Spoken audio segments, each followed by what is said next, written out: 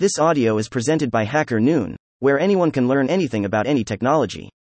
What the heck is Apache Paimon? By Sean Gordon. Introduction. You've heard of data warehouses, you've probably heard of data lakes and the data lakehouse, but have you heard of the stream house? Well, that's what they call the new data tech unlock possible with Apache Paimon. So, just what the heck is it? Let's find out. A company named Ververica, the original creator of Apache Flink, looks pretty excited about Paimon, but Jingsong Li primarily created it at Alibaba. The purpose initially was to address the inability to query a Flink dynamic table, which resulted in the community proposing Flip 188, introduce built-in dynamic table storage. Paimon can be thought of as a table format for batch and stream processing. I've written a couple of times about the big three table formats here and here. Paimon overview. The short version of what Paimon does is that it provides a streaming storage layer and extends Flink's capability to do stream processing directly on the data lake. The use case seems to be tightly coupled to Flink at the moment by giving you a more flexible and persistent storage layer for your streaming data. Instead of using the in-memory catalog, you would set up a Paimon catalog like other table formats. That would look something like this. To explain the flow, I'm going to borrow a screenshot from the excellent blog by Yannis Polizos. If you aren't familiar with what an LSM tree, log structured merge, is, then I suggest this blog by Vishal Rana. I think he did a nice job explaining it. So, Paimon can be used to replace message queues, providing a storage layer for Flink that is a table format. As a streaming data lake platform, it allows users to process data in both batch and streaming modes, supporting high-speed data ingestion, change data tracking, real-time analytics, high-throughput data writing, low-latency data queries, batch writes and reads, streaming updates, changelog producing. Where IT applies. The first few use cases that occurred to me were gaming, IoT devices, stock trading, and services like Uber. There is generally a lot of data coming in quickly, and you probably need to be able to do something actionable from it.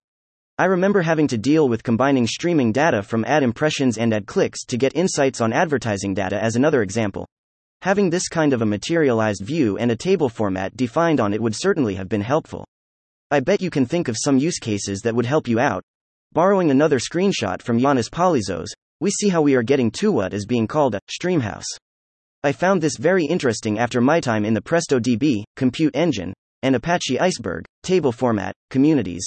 Streaming would come up fairly often with Iceberg, and there is an argument out there that the Apache Hudi table format is better for that use case.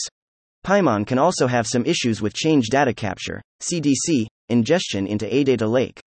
It simplifies the CDC pipeline, supporting synchronizing CDC data with schema changes, streaming changelog tracking, and a partial update merge engine.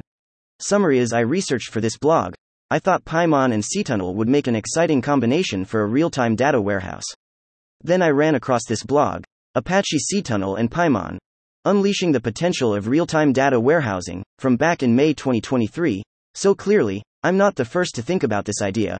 With these new projects, we're seeing an interesting shift in the streaming and real-time space, and I'm here for it.